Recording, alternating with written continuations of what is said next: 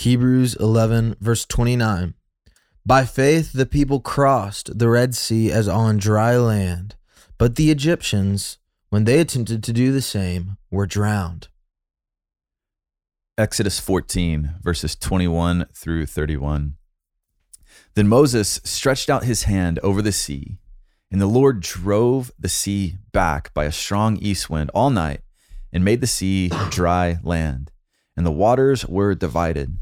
And the people of Israel went into the midst of the sea on dry ground, the waters being a wall to them on their right hand and on their left. The Egyptians pursued and went in after them into the midst of the sea, all Pharaoh's horses, his chariots, and his horsemen. And in the morning, watch the Lord in the pillar of fire and cloud, looked down on the Egyptian forces and threw the Egyptian forces into a panic, clogging their chariot wheels so that they drove heavily. And the Egyptians said, "Let us flee from before Israel, for the Lord fights for them against the Egyptians." Then the Lord said to Moses, "Stretch out your hand over the sea, that the water may come back upon the Egyptians, upon their chariots and upon their horsemen." So Moses stretched out his hand over the sea, and the sea returned to its normal course when the morning appeared. And as the Egyptians fled into it, the Lord threw the Egyptians into the midst of the sea. The waters returned and covered the chariots and their horsemen. Of all the host of Pharaoh that had followed them into the sea, not one of them remained. But the people of Israel walked on dry ground through the sea, the waters being a wall to them on their right hand and on their left.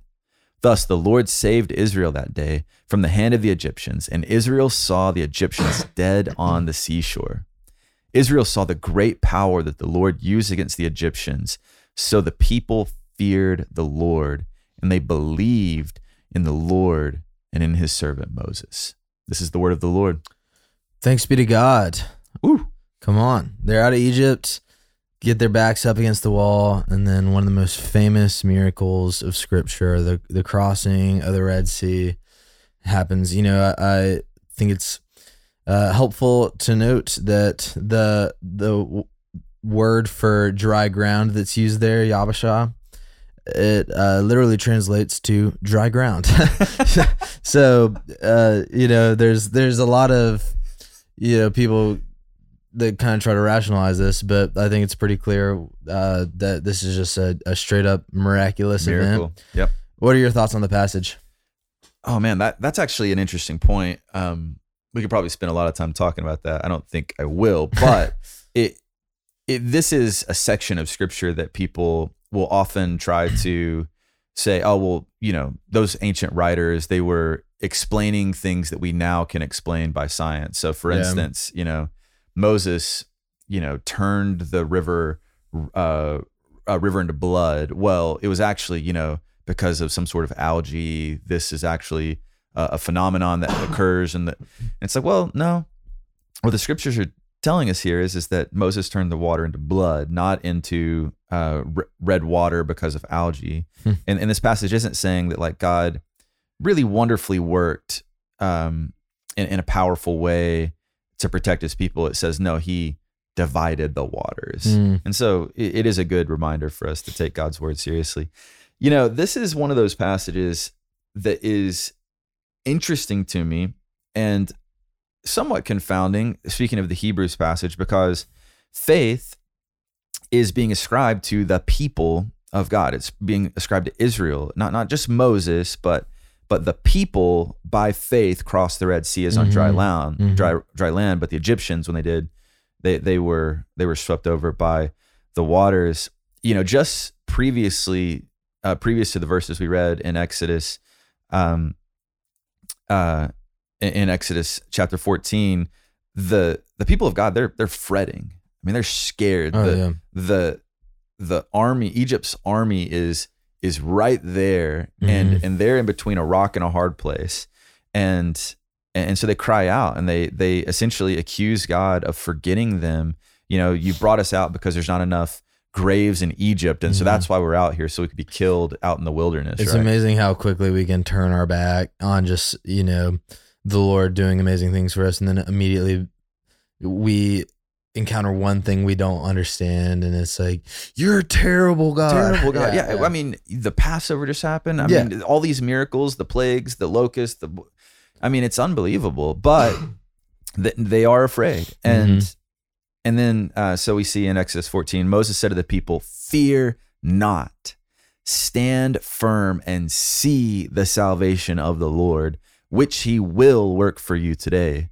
For the Egyptians whom you see today, you shall never see again. The Lord will fight for you, and you have only to be silent." Such a awesome line. Come on. But so I think that speaks to the countenance of these people, their psychology, so to speak.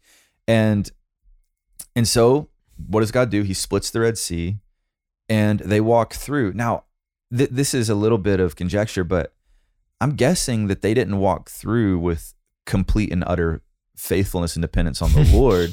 I think they probably went in with fear and trembling. Everything I know about Israel, faithfulness is not the first word that comes to mind to characterize them, right? And so anyway, they nevertheless pass through. And then what happens? The waters come down. Now, the point that I'm building to here is this: their faith led them to experience a type of salvation that the Lord provided for them. If we're doing a quick word study or a theme study of the Bible, almost always when we're talking about water, what we see whenever there's water in the scriptures is the idea of chaos and the idea of judgment. So water is often used to depict the judgment of God. And so we even saw that a couple weeks back, as we're thinking about Noah passing through the flood waters and landing on dry ground. That water is one of those things that represents God's judgment on the world that was filled with wickedness. Yep. Well, in a similar way here, water serves as God's judgment upon man. And what do we see? So here's the point. On the basis of faith, the people of God experienced God's saving grace, and they were allowed to pass through. And Egypt, lacking faith, seeking to destroy the people of God, experienced God's strong right hand against them as he fought for Israel, as a faithful and loving God does, and he poured out his judgment upon these people. Meanwhile, Israel's safe and sound on the other side because of their faith in the Lord, as weak as it might have been. Yeah, absolutely. I think it's easy.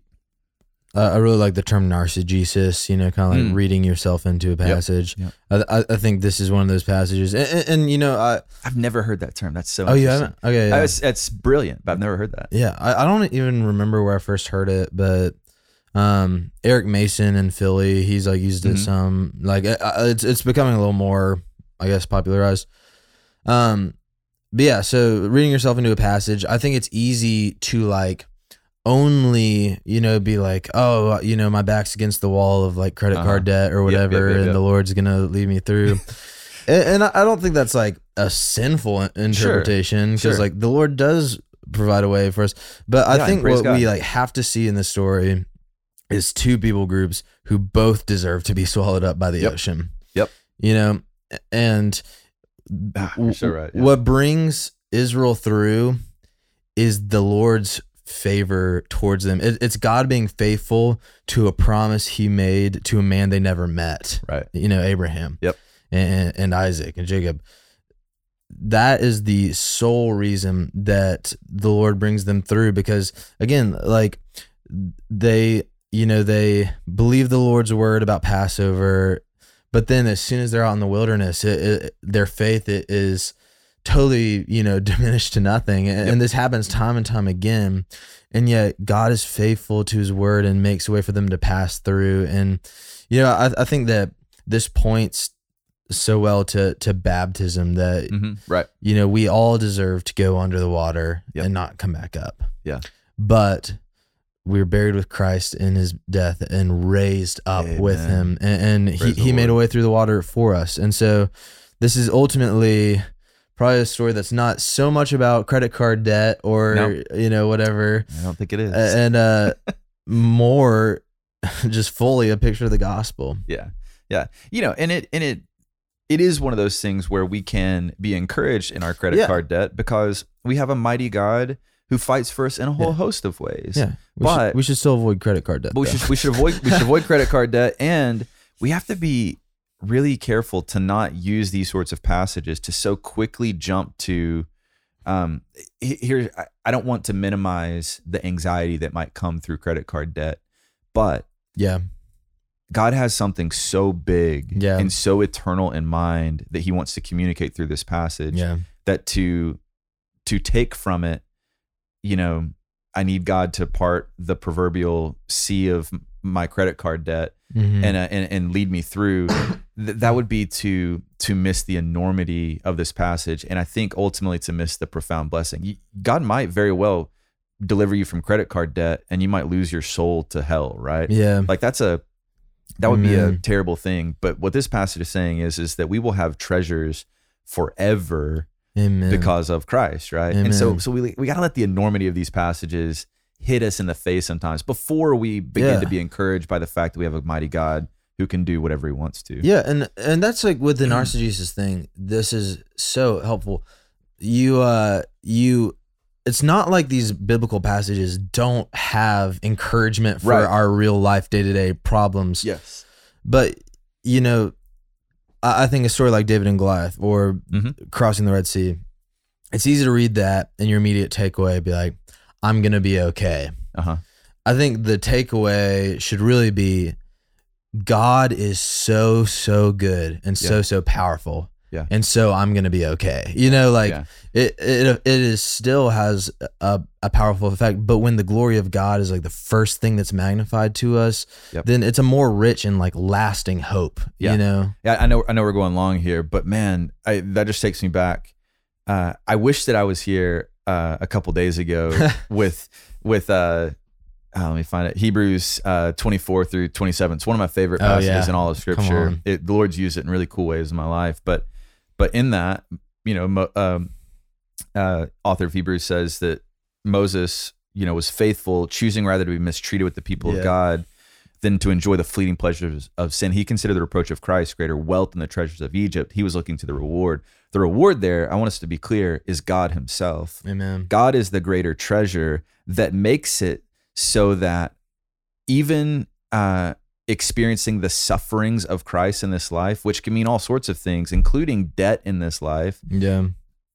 Suffering with Christ is greater than experiencing the full array of benefits that come in indulging the flesh. All the treasures of Egypt don't hold a candle to the satisfying, glorious reality of knowing Christ, even in the midst of profound suffering. Amen. And so if God chooses to deliver us and give us a relatively easy life in this life, then praise the Lord. And if he doesn't, then we can praise the Lord too, because God himself is our reward and our treasure, and we have him safe and secure in Christ forever. Yes, that's such a great word. Moses never got to the promised land. Right. What was the reward?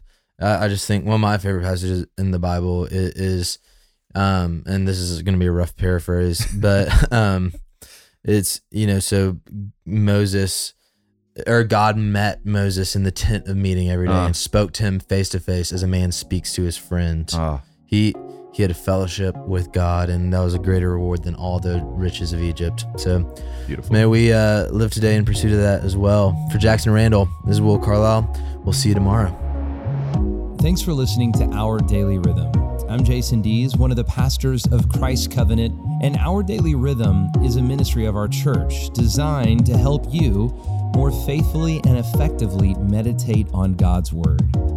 If you ever have a question for us about one of our Bible readings or one of your own Bible readings, please don't hesitate to text us at 404-465-1737. Again, that's 404-465-1737, or email me directly at jason@christcovenant.com. We'll meet you again tomorrow for Our Daily Rhythm.